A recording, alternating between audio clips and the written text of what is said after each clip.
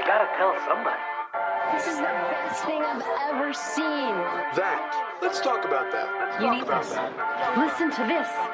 Memorable and exciting. Well, then be less boring. I'm going to tell everyone. Wait here. Mighty remarkable, Big Daddy. Remarkable.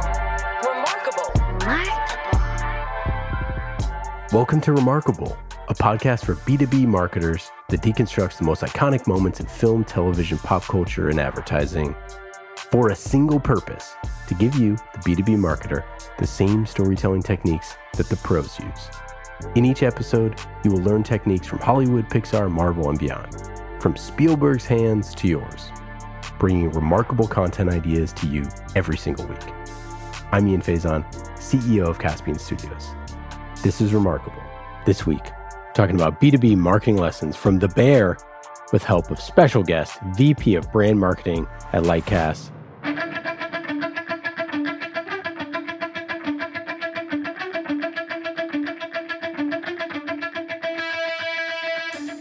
JP, how are you? I'm doing great, man. How are you doing? I'm doing great. Excited to chat about marketing, content marketing, and brand at Lightcast. We're going to be talking about The Bear. We're going to be talking about your background and everything in between. So let's get started. Why did you pick The Bear? Oh, man. There are so many reasons. I know, Ian, you may not have seen every episode you divulged, so I'm going to try to do no spoilers, but it's going to be tough, dude. But okay, so here's why I picked The Bear. I picked The Bear because I have always been enamored with the restaurant world. What's that ticking? Wait list. The minute somebody no-shows or cancels, we pull somebody up. How'd they get here that fast? Oh, we'll send a car. Gangster. Okay. This shit is crazy. How do you do this all day? I need you to stand in that corner and get the out of my way for 1 minute. 5. I have a business background. I was fortunate enough to go to the University of Pennsylvania and study business at the Wharton undergraduate school. And I just don't know how they do it. I don't understand how they figure out what people are going to order for the week, because everything, is fresh and it spoils. And it feels like it's a big psychological game. You don't know who the people are. You don't know what they're going to order. You don't know how it's going to work out. But I've almost never been to a restaurant in my life and have them say, oh, we don't have that, or we ran out. So I've always been intrigued. I wouldn't call myself a foodie per se, but I'm enamored by the industry. And so when I saw the show pop up, I was like, this is awesome. I also was a huge fan of Shameless. And so the star of The Bear was a dynamic character in that show. So yeah, my wife and I just started watching and we got super hooked immediately. So the reason why I haven't watched yet is that my wife was a chef in a previous life and worked in restaurants for a long, long time. And so this is it's like watching, since I was in the Army, it's like watching a war movie with me in the room. It's I'm just gonna, I can't turn off the that just doesn't really happen sort of thing. So it can't be a couple watch with us. And so then I gotta make time for myself. But that's okay, because we're gonna get super deep into it today anyways. And just to foreshadow, I'm really excited to talk to you about one specific aspect of why I love it so much. And it's referential to your wife's former. I love that you said in her former life. I'm like, she get reincarnated? That's amazing. Yeah. Definitely don't want to come back as a restaurateur. That's for sure. No. But yeah, we'll talk about that in a bit. She's a physical therapist now, so just a second career. But it really, working in restaurants and changing careers is truly a life change. But we'll get into that. So zooming out, tell us about your role at Lightcast. Yeah. So I joined about 8 or 9 months ago at this company that, to be honest with you, I'd never heard of before in my life. I kind of had wandered through a bunch of different industries throughout my career. I spent some time in entertainment, a bunch of time in tech. I actually started my career in retail, and I got really intentional about what I wanted my next step to be. I made a list of all the things that I wanted. And one of the things was I wanted to go somewhere that was putting good out into the world. And as I did my search across the net and on LinkedIn, I happened upon this company called Lightcast. And so we do labor market data and analytics, which sounds maybe to some people dry. But when I read the mission statement and it talked about how Lightcast, through the data that they provide to educators and employers and community leaders, is hoping to solve the equity disparity that exists in the job market, I'm like, this is something I could latch onto. This is something that's important to me. Being a person of color, the son of immigrants from Bolivia and Haiti who came here in the 60s and 70s, I know that some of the challenges they faced in finding jobs and getting an education, unfortunately, are still happening to people today. And so I was like, wow, this is a really cool mission, for a company. And in fact, Lightcast, the reason I'd never heard of it, at least and probably many people haven't heard of it, is it's sort of new. It's sort of new but old. A little bit like your wife being reincarnated. It was two companies, and KKR, which is a big private equity firm, bought both of those companies, smashed them together. And we actually just celebrated our year anniversary as Lightcast before it was, called other things. And so they needed somebody to come in and help steward the new brand, to put it out into the marketplace and make people understand what we stand for. And so that's why they brought me in. And I'm super excited about the job and the people that I work with and the mission that Lightcast is, trying to bring about into the universe, which is to create a job market that works for everyone, across the board. So pretty cool. And what is your remit as VP of brand? What do you oversee? So yeah, I've got, as often happens in marketing, I have a hodgepodge. So I oversee the PR, so all of our comms. I also oversee a bit of the content, specifically all of our thought leadership work. Then recently, I actually bolted on a bit of the research team that had previously been separated from the marketing group, but we thought it makes sense to have researchers in the thought leadership. So as we're orchestrating and writing, we have the data to back up all of our assertions. I also run our social. And then we've got a group that is most focused on our top tier events, but also we look after our manifestation at other people's conferences and events. So a little bit of everything. Okay. And so speaking of connecting jobs to everybody in the world, one job that we're going to talk about today is working in restaurants as it relates to The Bear. Meredith, what the heck is The Bear? So The Bear is a show on Hulu, and it's about this award-winning chef who leaves his Michelin star restaurant to go back to his hometown of Chicago after his brother passes away, and he's taking over his brother's sandwich shop. I know who you are. Oh, yeah? Yeah, I mean, you're the most excellent CDC at the most excellent restaurant in the entire United States of America. So, what are you doing here, I guess? Making sandwiches.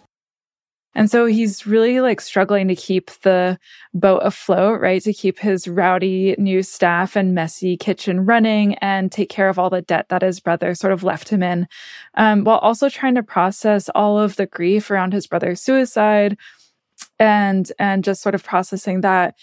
And a lot of people who have ever worked in food service, worked in a professional kitchen, have said that this is really a realistic depiction of what it's actually like doing that, working in a professional kitchen. And so at any moment, it feels like it's going to fall apart. You are in the weeds, you're struggling, you're stressed. It deals with the health inspections and payroll and dirty floors and plumbing, all of the tiny details that really make it feel real. And, the produce bill is due, and the power comes in, and I can't build enough of a parachute.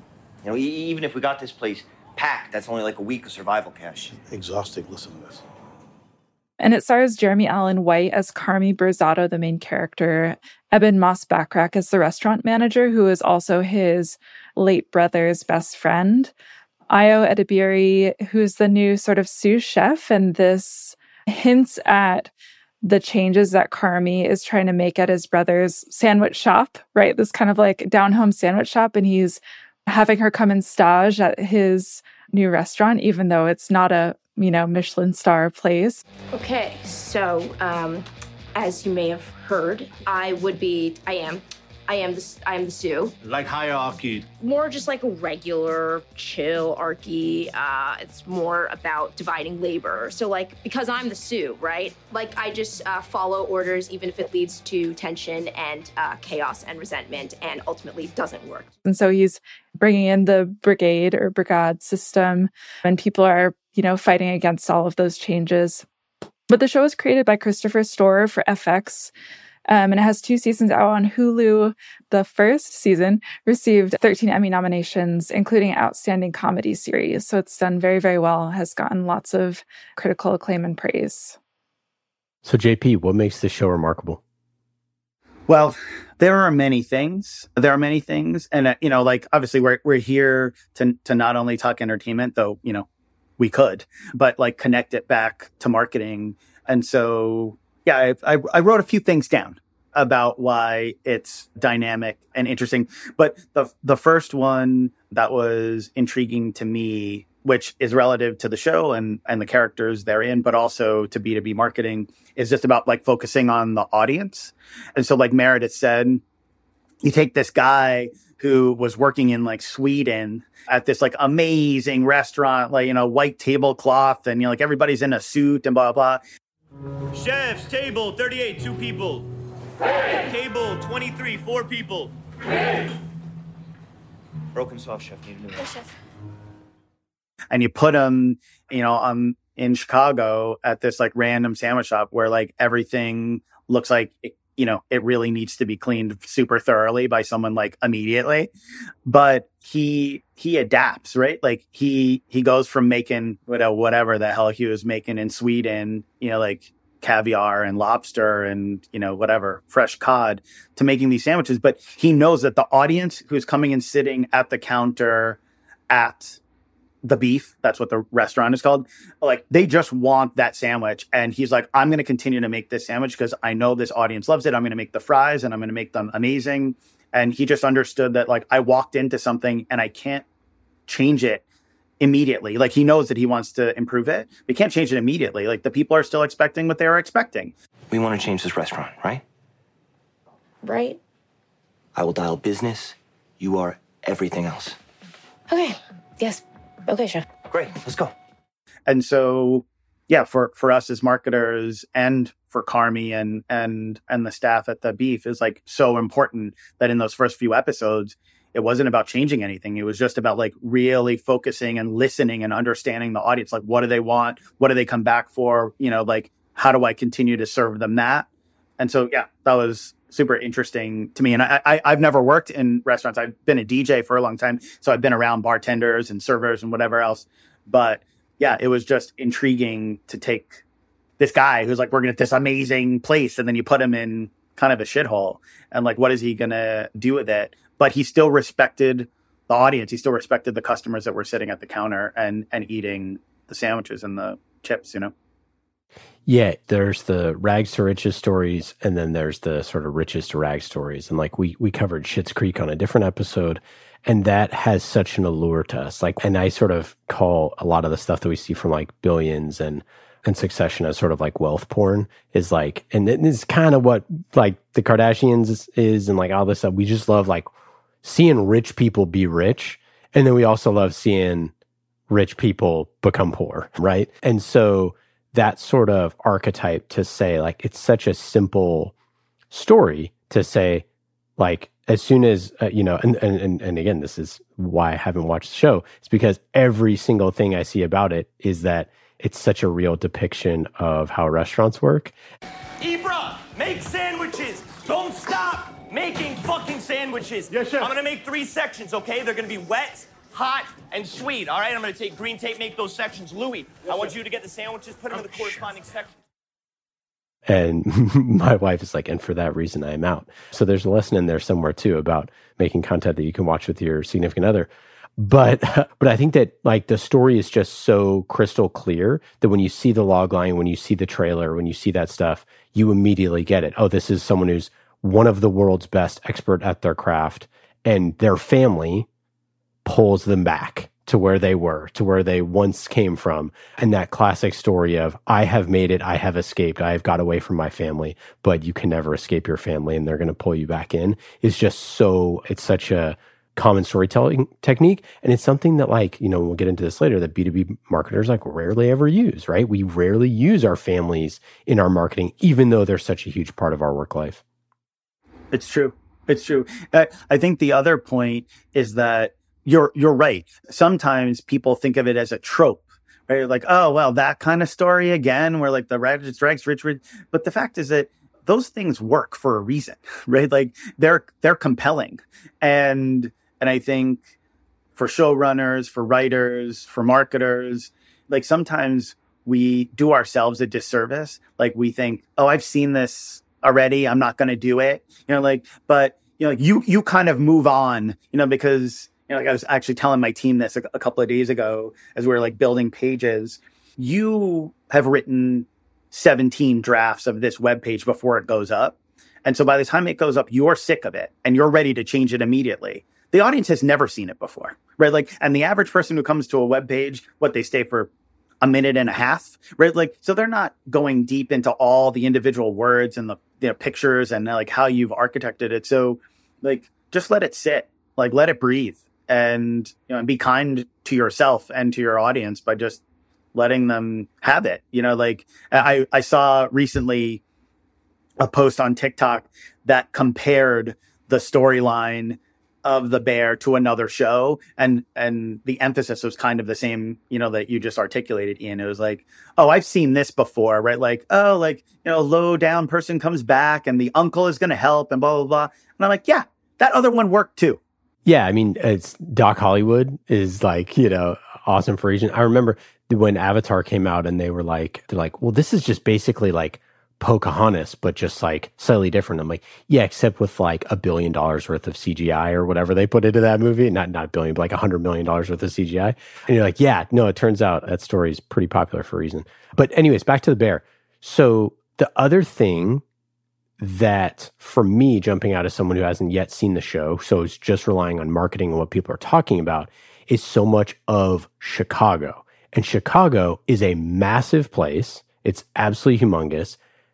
Everybody and their brother has been to Chicago. If you grew up anywhere in the Midwest, you probably moved to Chicago at some point, and everyone has been to a sandwich shop in Chicago. So this idea that is so familiar, which is like person moves back home to Chicago and takes over a sandwich shop, even though a Michelin star, like we just all immediately are like, okay, I've been to a sandwich shop in Chicago and I totally know how that feels. And like, I wonder how many people who watch the show have actually been to a sandwich shop in Chicago and looked behind the counter and thought all of these things. That restaurant, it has, and it does mean a lot to people. It means a lot to me. And so just the idea, they're like, what if there was a Michelin star chef that was working behind the counter? Like, it's just, you're in. Like, it's just such an easy premise to understand. Yeah, no, you're right. I'm from the New York area and I'm a huge hip hop fan. And I remember, listening to the music in the late 80s and 90s, like when I was going through my formative years. I didn't realize how many references I understood in the music simply because I was from New York. Right? There are so many rappers talk about like, this is the train and this is the street and this is the neighborhood and blah, blah, blah, blah. And like, I knew all that stuff. And then, I went to college and, like afterwards I started talking to people who are from the Midwest, from the Bay. And they're like, oh, I don't know what he's talking about. Like, I don't know what Nas means by Queensbridge projects. And I'm like, oh, like this is this place. But there is something about being able to write and create content that allows people to put themselves in it. The oven's too dry. You need to fill a baking sheet with water, put it on the oven floor, throw in another batch, okay? What's the matter? Do my job. Just do it. This is your brother's house. I was running it fine without you. Why didn't you leave it to you then? That's cool. Like, I think it's why I love hip hop so much, is because I did ride all those trains. I did go to those neighborhoods. Like, I saw myself in it. And so, yeah, kudos to the writers of The Bear for understanding that, like, if you're going to do something in Chicago, like that could capture the tourism mindset. Yeah, make it a sandwich shop. Like everybody went there. I guess it would be kind of like, doing a Philly cheesesteak show. You know, you're Right. like, oh yeah, if you go Philly, that's what you did, you know? Speaking of the creation of the bear, Meredith, tell us a little bit more about the creation of the bear. Oh yeah. So you all mentioned that it's based in Chicago, right? And it does feel real because it's based on a real place, not just it being in Chicago, but the restaurant is also based on, in the show, it's called The Beef of Chicagoland. In real life, it's called Mr. Beef, and it's a real sandwich shop in River North neighborhood in Chicago. And the characters are even based loosely on personas that the creator, Chris Storer, would see around there. Like even like dudes hanging out outside smoking cigarettes. Like he was like, these are the people that just like kind of hang around the area, maybe not even in the shop. So there's so much authenticity there. Storer also like clearly did tons of research, talking to chefs and everything like that. Housekeeping, chef. Again, what the are you saying? Anyone understand what he's saying? Housekeeping means you have to clean your stations because this place is fucking gross. One thing that really resonated with me, because I have worked in restaurants, was he said all the cooks and dishwashers are always under such pressure inside that the minute they step outside, it's hard to even relate to the life you're missing. And I think for anyone who's ever worked like a double and then stepped outside in the middle of the night, you don't know what time it is, but going from like the bright lights and the noise of the restaurant out into like the quiet of the parking lot behind the building and being like, your shift is over. You're like, I don't know what time it is. I don't know where I am, but like, you know, whatever I just went through was, you know, you're so in the moment. This job's insane. You know, it can go from chill to unchill in a second, but you got to stay ahead on your work. That's just that. And then it takes a while for you to kind of reacclimate to being outside of the restaurant. So that kind of like idea and that sort of mentality is really infused into the whole show. A couple other things that really make it feel real is that Storer grew up around mental illness and addiction. And he actually had a friend who died by suicide shortly before he started working on the show. So a lot of those like real experiences are really worked into the storyline. In the first episode, so I was recently watching the first episode and I was like, this show is wound up so tight that like you step into it and you're like, oh my God, what am I watching? Smaller fry scoops today, chef. Behind. Not system. What is this system? Michael's system. That's Carmen, there's the girl. Yeah, that's Sydney. She's helping us out today. Michael's system makes no sense. I'm saying something. Marcus, I say something. You are my favorite bitch. Oh, your English is getting tight, Zeebs. You kidnapping ship captains? Your mom teach me doing sex. Oh, that's not cool. I'm fucking with you. That's how you do it. Hey, yo.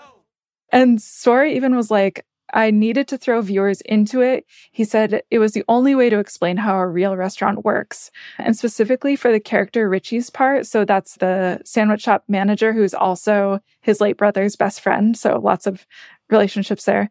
So Story said that Eben Moss-Bachrach, who plays Richie, he said he just came out of the gate at 100 miles an hour. And he even admits, I know it's hard to watch. At the French Laundry, you know how much time we'd spend? Go fuck your French Laundry. Stupid fucking name. All right, then and Noma. Right? Oh, and your Noma too. System, babe. So it is that thing where like you're stepping into it and you're just like, things are happening so fast. People are using all sorts of like restaurant jargon. And all of that is super, super intentional to like grab the viewer and be like, you're in it now. Like, you know how a restaurant functions. And even if it's hard to watch, it's hard not to look away too. I have a firm belief that there's two types of people in this world. There's people who've worked in restaurants and there's people who think they could run a restaurant. And like, I swear that that's part of the reason why this show is so popular is because all the people who work in restaurants who see it are like, oh my God, that's how it is. Chefs, go to the walk and get all the cooked beef. Slice it. Put it in jus. Get it now. Get all 32 chickens. Get them searing, roasting, tina, sausages, burgers, hot dogs. Everything on the grill, fire everything right fucking now. Yes, Yes, chef. Contribute in any way humanly possible. Get out of my fucking way. And the people who haven't are getting that glimpse of like, and especially with like all the reality TV show that's out and all the like baking shows and all this other stuff are like, I could run a restaurant. And I mean, I definitely don't, I know I could not, but I've talked to my wife like at length about this because she knew so many people who started restaurants and did all that stuff. And I've asked her like a million questions about restaurants and about like how they operate and all those different things. And what's so interesting to me is how many amateurs get into it and start restaurants and they don't know a single thing that they're doing. and they try to hire and do this stuff. So I think another thing that just like, I think feels really cool about this show is sort of like taking this elemental thing that people want to be, whether it's like Cheers or whether it's, you know, the whatever, the Drunken Clam or whatever, those bars and restaurants that you feel a part of in TV shows that you want to visit and you want to be a part of, or the ones that remind you of the place from hometown that you want to be like a part of that, and you want to be the popular person and know all the servers and know the bartender and get the free shots and do all that stuff, and you feel so special. You're like, oh, I wish I had that sort of thing. And so watching shows about restaurants and TV, I think just it endears people to the characters like that much more. I wanted to follow up actually on something that Meredith said earlier, and we talked about that. I think it's about the production of the show and not about the characters in the show itself. But yeah, the reason that it took off was because all of these folks who had worked at restaurants were like, yep, that's exactly how it is. And for me, you know, again, talking about like my craft and marketing, you know, it's just so important to speak authentically to an audience. Like, so the thing that started to happen, you know, like, you know, how there are some actors and characters who like, they have a something that like people now scream at them from across the street. So Ian, in this one, because Carmi, who's the main character, brought in this like very, you know, regimented structure, he calls everybody chef. Don't wipe your hands on your apron, chef. Chef. I refer to everybody as chef because it's a sign of respect. But like the people in the sandwich shop, they're like, what? You know, like, why is he calling everybody chef? And so now that's what, you know, Jeremy Allen White, the character, gets screamed at across the street, like, yeah, chef, you know, like, and you know, it says all the things that your wife would know, like behind and corner and blah, blah, blah. So now all of this vernacular that it used to be only restaurant people knew is now into pop culture. And I think that it's so important to do that, you know, like when we're thinking about writing anything. But like for me, in my craft right now at Lightcast, I'm talking to people who look at like data and labor, like, and they're thinking about the job market and economics all the time. And if you don't talk like them, then they know that you don't know what you're talking about, you know? And I remember back when I worked at IBM, we canceled and reworked a whole campaign because we'd done all this due diligence and we're going to like put some messaging out to the developer audience, you know, like coders. And then we like at the last minute, we're like, you know what, we should show this to some developers before we put it out into the world. And so we invited them over for pizza and a chat. And they're like, yeah, that's not how we talk. You know, like that's how the movies show people that that's how we talk, but that's not really authentically how we talk. And so we used all their feedback to rework the campaign. And it's obvious that somebody or many people on the writing staff at the Bear worked at restaurants because they just get it. So it's funny you mentioned the, you know, chef behind and all that sort of stuff. So we totally use that in my house, the knife behind and, you know, all that stuff. It's great, by the way. It makes your kitchen life move a lot better. But one of the things that is so interesting when I went into this world myself, because I used to, you know, sit at the corner of the bar and she would work a shift and there was a bar next door and so the bar was closed. So I would go sit at the bar that wasn't even open yet and like all day while she was like working and stuff like that. And I mean, it is just a totally different universe and they have a totally different language and how you do that stuff is super different. So that authenticity is critical if you want to win over that group, right? The Bear, all right? We have equipment that works. That's a great start, everybody. 0. Then we have a deep clean, very deep clean and drywall insulation. Fridge is so fucked up. Fryer is fucked. The fryer is fucked. That's $5K right there. Fryer. Shit fryer, and then another 10 for the correct fryer, and the oven is scary. That's another 10. Okay, good. All right, so we got 20. 30, the oven. Fuck me. And if you don't really care, if you want to do the Grey's Anatomy version of it, right? Like that's fine too, and it probably will be really commercially successful, but you won't get the diehards. And in today's day and age, where the diehards are so vocal, where it's like, if you get it right, those little Easter eggs, those little things where you don't have to explain it. You can just do a little offhand comment, a little Easter egg, a little note in there that someone will stop, rewind 10 seconds backwards, record it on their phone, be like, and post it on Instagram or wherever. Like, it's just such a more valuable currency to get the little details right. And we always talk about here at Caspian, like, there's no traffic on the extra mile. If you go the extra mile, your audience always notices, right? Like, they always do. And it's that extra 10%, those 10% finishes that take it from not remarkable, aka I'm not going to tell anyone about this, to remarkable, which is like, oh my gosh, this show gets me. What's so cool about what you just said is that they kind of doubled up on that insight in this show, because they did it through the writing and the marketing, but then they also did it inside the show. And that's why I think it's so brilliant. So, and also a lesson, for marketers in general and B2B marketers especially, and people who are brand folks like me, so this guy, Carmi, he comes from this Michelin star restaurant, comes, to this little sandwich shop, and he elevates everything in the sandwich shop, right? He elevates the people, he elevates the menu, he elevates the surroundings, he elevates the process. Say it back, please, chefs. Okay, we got 4 beefs here. We need them out front, please. I love this tempo, though. Let's keep it up. Let's take it up another level. More urgency, please. Bring a hand, please. Hands, Chef Sydney. And it's like, if you do go that extra mile, if you choose to elevate, in my world, your brand, you have to elevate your craft in order to elevate the brand, right? Like, you have to get the best writers, or write a really good brief, and and revise that web page over and over and over again, or really think through what your manifestation is going to be at that conference, because like you just said, Ian, the audience notices, and it's super important for us to do that when audiences can pick everything apart the way that they can now and do. And I love it. It should be the case that everyone is scrutinizing, what you do, because it's their livelihood. That's the other thing about working at Lightcast. It's, we deal in data and numbers and all this stuff that seems abstract a lot.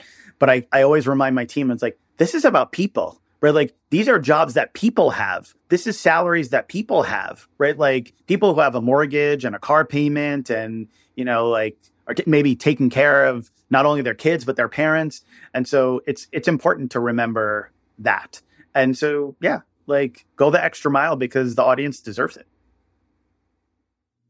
My big piece of advice, based off of not having watched The Bear, but again, I see it on my social media literally every day.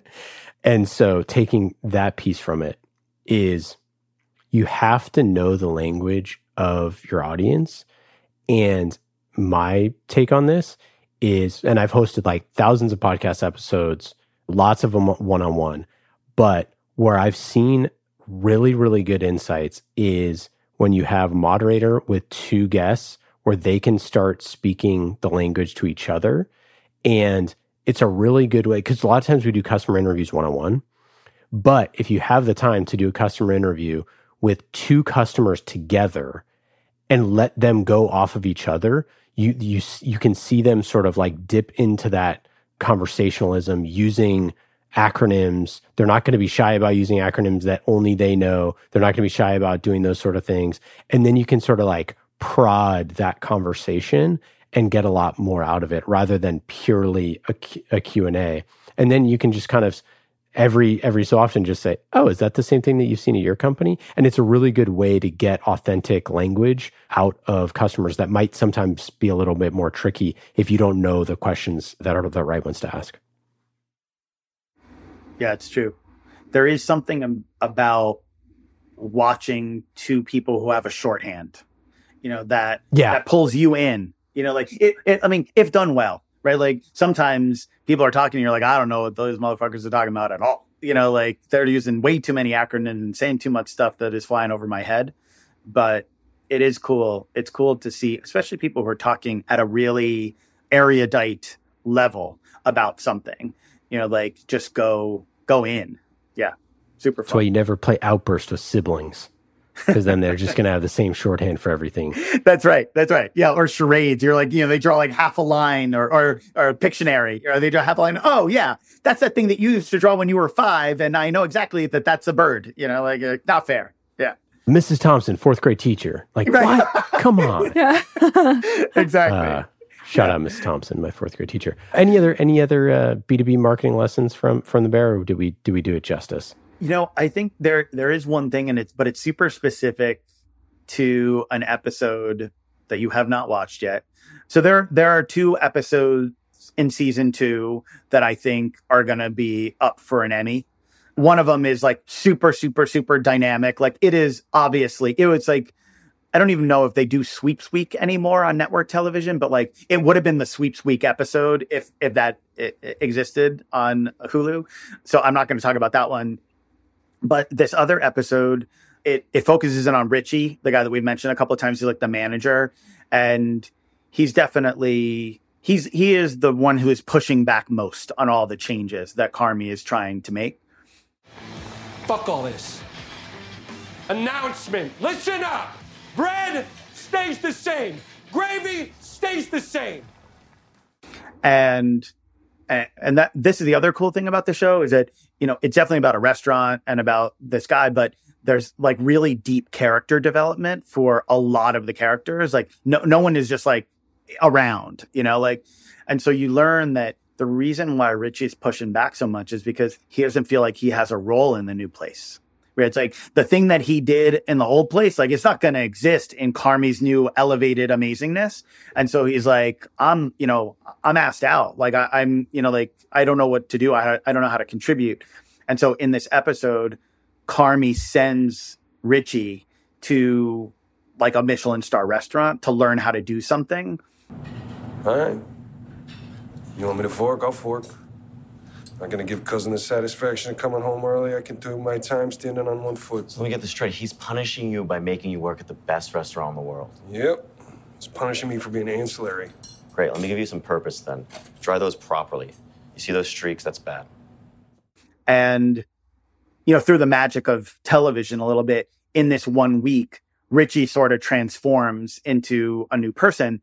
And when I first watched the episode, I was like, they do this, right? There's a montagey aspect of it. But then I really sat and thought, there have been times in my life where I have one conversation that really changes my perspective on things. And like, I go in a completely new direction, because of it. Maybe not as dramatic as they show in this episode, but it got me to thinking about marketing and about how, we concoct these like the funnel and the customer journey and blah, blah, blah, blah. But it all sort of starts with that one thing. Like there's one thing that like piques your attention. And if you can pull that thread with someone, you can get them to change their mind in a couple of pieces of content, a couple of posts on LinkedIn to like open their mind to like try something new and do something different. And I think as marketers, we need to remember that wonder still exists. Like, oh, wow. Like there are things out there that I don't know and understand. And maybe this person or this post will introduce me to that thing.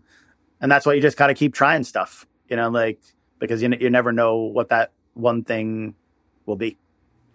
Yeah. I think that anyone who's been at a job like a year or 2 years, you hit these sort of plateaus, and sometimes you have a manager that stinks and sometimes you have a manager that's great. But I always seek the idea of like giving your audience permission for something. That's like part of the reason why we created this show, is to create a show about content marketing, about all the cool shit that we love, so that we could start putting it back into our existing content, which like sometimes we feel like is lame, or not even sometimes, like most of the time, to be like, all right, we have permission to make stuff that is cooler than the stuff that we're making if we just start using some of the techniques that like the pros use.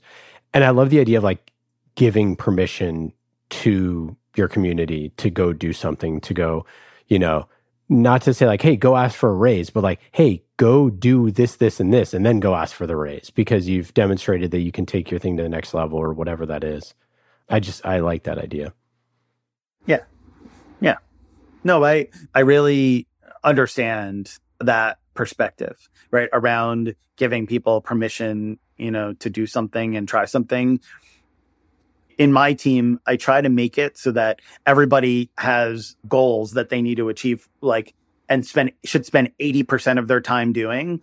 But I strive to give everyone 20% to go and mess around, right? Like, you want to go and shadow someone who's not in this department for a day, go for it, right? You want to, try to write something even though you're not a writer, go for it, right? You want to learn Canva, just to make one thing, do it, because you never know what that could lead to. And you didn't ask for it, but to give you some advice that I've learned over my career, it's just be kind, be kind to yourself. I bet you the content that you think is mediocre, or maybe you think it sucks, someone's going to love it. Someone's going to really love it. And it doesn't mean that you shouldn't push yourself to do better and faster and stronger, but, just be kind to yourself. I think that's an important thing in work and in life. We all need to do that. That is for sure. What's your brand strategy and content strategy at Lightcast? Well, so being new as a name in the industry, but that's the funny thing. We're new as a name, but in fact, the two companies that got smushed together to become Lightcast both have 2 decades long histories and experience in the craft. So the strategy right now is really to make people understand that Lightcast is this company that has been doing this for a really long time, and that we have the most comprehensive data out there in the labor market. But more importantly, we have a bunch of insight about the data. So it's not like we're just giving you things and walking away. It's we have the opportunity to really break it down for you, because we've been doing this a long time. We the question that you have, we've probably answered it for someone else already. So that's kind of the content strategy. Content strategy is we've been here, man. We've been here, and so I walked in and I was where are all the case studies? And they were oh, they're somewhat anecdotal, and we call it CS, client success, but, account manager is what, called different things to different companies. If you call Mary and Bob and Jamal and, Mariana, they'll tell you, and I was yeah, but we need to codify these. We need for this to be able to be shown to other people, as proof, that we're doing this amazing work. And so a lot of the content plan and the content strategy right now is just around proof points, things that we have done that no one has chronicled before. That, and then, the labor market, it is about people and about their jobs and about finding a job and about layoffs and about these really intricate and personal things and moments. And so we're looking for ways to talk about those things in a meaningful way. And so right now we're in the throes of developing a content strategy that's centered around a few key themes that are both in the marketplace, but also are universal human truths, wanting to take care of your family, right? And it's important for us to be able to enter into that conversation and be in the zeitgeist, because everybody has, wants, needs, or had a job and is thinking about something referential to it. So we've got a lot of touch points. Now we just need to, point the spotlight at ones that are most dynamic and interesting to talk about and most meaningful to our audiences. How do you think about the ROI of content and of brand? Ooh, it's tough, right? I've been doing this for 25 years. And I feel it is the conversation that the least amount of people have answers to, no matter what room you're in and no matter whom you ask. When I started, I remember I was doing event marketing for Old Navy, and you're hey, so what's the ROI on, that billboard, that we put up as you get onto the Bay Bridge? And I'm well, we can count how many cars, right, drive on the Bay Bridge every day. And I guess that'll be the number. And even though things have evolved and are obviously a lot more digital and social and more, able to be computed, I still feel like we don't have a really great handle. Even houses that have multi-touch attribution, you're like, can you really tell like why somebody bought whatever they bought? Especially in business to business where, right, there's a buyer's group, 6 people are making a decision. It's a lot of money. It's a lot of time. Like, how do you really know like what the journey was that they took that is both, offline and online and maybe at an event, and maybe they heard somebody say something that sparked that interest. So I wish I had a better answer, but we're just trying to understand a couple of the pieces, right? Like for me, I think the most ephemeral part is the top of funnel. And that's the part that I love the most. And so every day I try to think about how can I prove, to the organization that this video that I made, that this blog, that we wrote, that this post that we did on LinkedIn eventually, 7 months later, resulted in a sale. It's tricky, but it goes back to, like kind of the proof points and the case studies that I talked about a couple of minutes ago.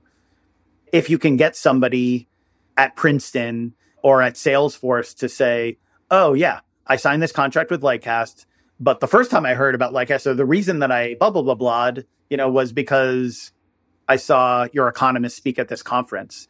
Then, sometimes that's how you just have to prove the ROI. Very old school. One of the things that we talked about in prep was this idea, the hero derivative model. Can you explain that? Sure. As marketers in this era where if you have social as part of your remit, you're like, oh my God, I can come up like 7, 8, 9, 12 things to say every day. I'm like, well, you could start every time from scratch, right? And you can be like, oh, well, I got to talk about the labor market again. And let's figure out what I'm going to say. Or, right, you can build one thing and you can build and architect that thing to really be 50 things. And so for us at Lightcast, our tent poles or big rocks in the ocean or whatever random word you want to use are often research reports. And before I got here, I don't know if it's 100% true, but it felt like those research reports were treated like one thing. Oh, we wrote a research report about how apprenticeships are gaining traction, and how traditional education is blah, blah, blah. And be like, so we put that report out and then we're going to promote that report for a week and a half and then we'll do something different. I'm like, whoa. I was like, that report has 27 individual charts in it. That's 24 different assets. And so that's what the hero derivative model is you make one big thing and then you take that and people call it sweating the assets, right? Like you take that one thing and like, how can this be 25 or 50 or 75 individual things by taking this quote that's in the report or this graph or, this anecdote or even what we've been doing recently is we take something that we said maybe many months ago, but is still relevant now and related to pop culture. So, we're not talking about Barbie. We're talking about the bear, but like Barbie is everywhere right now. And so I just inspired my team to go out and do a blog post that referenced some gender research that we did recently to like, so Barbie had a lot of jobs, right? Like over the course of her history, right? Like is there any correlation between women in the workplace and the jobs that Barbie had and showed young women in the 40s, 50s, and 60s, like you can be a pilot, right? Like, and so, yeah, so we wrote a blog entry about that, taking it back to entertainment. I worked at Viacom, specifically at VET for a while. And how I've explained it to other people is you have your premiere of your, original scripted series, but then you have the reruns and then you have the cut downs and you have the teaser and, and then you have, what you're going to say, to the social audience about what happened in that episode. And then you're going to talk about the storyline from last season. Like all of that stuff is derivative of that one, 22-minute episode that you built. We need to be thinking about all of our marketing assets like that. I 100% agree. I think that what the problem that we've got into and I've talked about this a little bit on other shows, this idea of like repurposing, which has kind of got a little like mangled in terms of like how people think about repurposing. And the point of repurposing is not to create an asset that's average and then make a bunch smaller assets. It's to create, like you're talking about, like tentpole, like seminal content that is like unique and brilliant and interesting, and taking, let's say there's 17 interesting things in that piece of content and getting each of those their own little life, right? Their own little marketing budget, their own little reach, because on their own, they're interesting. And then as part of a report, they're interesting. And so like what we do with our shows is when we have customers who are making those types of things, we weave them into like podcast episodes, or we'll have a segment where we're talking about this research report, or ask, other customers and things like that. And so the idea is not just that you're creating the thing, but you're also creating discussions around it. You're talking to customers about it. You're talking to prospects about it. You're going to events and you're talking about, hey, well, in our research report, one of the key findings was blank, blank, and blank. And like that is how you can get sort of the entire team rowing in the same direction, rather than like doing all of this work and then, like you said, just like dropping it and letting it release. I think one of the biggest myths in marketing is about like making a big launch. And I totally understand that there's big launches and that sometimes it really matters, et cetera, et cetera. I'm not saying that that's bad, but I'm saying we try to do this big launch thing for everything, make everything a big deal. But 98% of I'm making up the stat, but like 98% of the value that's going to come from this asset is people consuming it over the course of the next like 9 months. So like, don't over-engineer all of your effort on launch day when you need to figure out ways to get all of the information out over the course of a longer period of time when it's still relevant. 100%. 100%. Yeah. I started my career doing event marketing, and I remember, like back then, this is like pre-internet and mobile phone ubiquity, like you basically just did the event for the people who showed up at the event, right. Like, because there was no, that was it. Like, but now, like if you're an event marketer, like why would you program the thing just for the people who come and see your booth or come and see your whatever? Or like, there are millions of people who could see what you've done, like on social, on the web, on, whatever else. So yeah, there's so many ways that you can think about that hero derivative model. And it's just about being creative. It's just about being creative. And, to bring it back to something we talked about earlier in the show, just going the extra mile, right? Like if you go the extra mile for that tentpole asset, it means that there should be 5, 10, 15, 20 more things that you can pull out of it because it's just that good. Yeah. One show that we did, we sent one of our producers to an event, and the company, I believe that they had a presence at the event, although I can't remember. But either way, for the show, we're like, hey, all we have a budget for is to just send a producer, and like he's just going to walk around and like talk to people at the event and like record a bunch of stuff. And we recorded all this information. We created like a recap episode of the event, put it in the show. And then we were able to like use the footage from that to like ask future guests about like, hey, this is one thing that we heard at this event that was like from the ground floor. Do you agree or disagree? And like, that's the sort of stuff where like, it was so easy to just have a person in the field with a recorder to do that. And it created a really popular episode.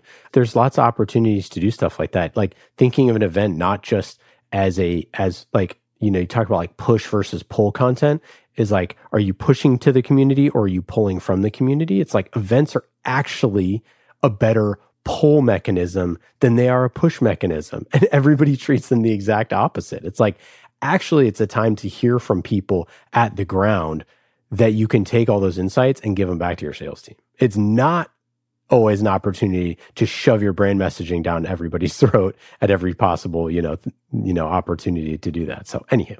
I feel like we as marketers in aggregate, we just do, I can't say that we do a bad job. We could all do a significantly better job listening to our audience. And whether it's, the example you just gave, like doing it by having somebody roam around a conference and ask a question, or like really read the comments that you're getting on social, Or like you said, partnering up with your sales or, your account management team. Like, what are the customers talking about? How should we be spinning up new and interesting content that is answering the questions that you're maybe getting one-on-one? Because every question that has ever gotten asked has been thought of by 10, 20, 1,000 other people.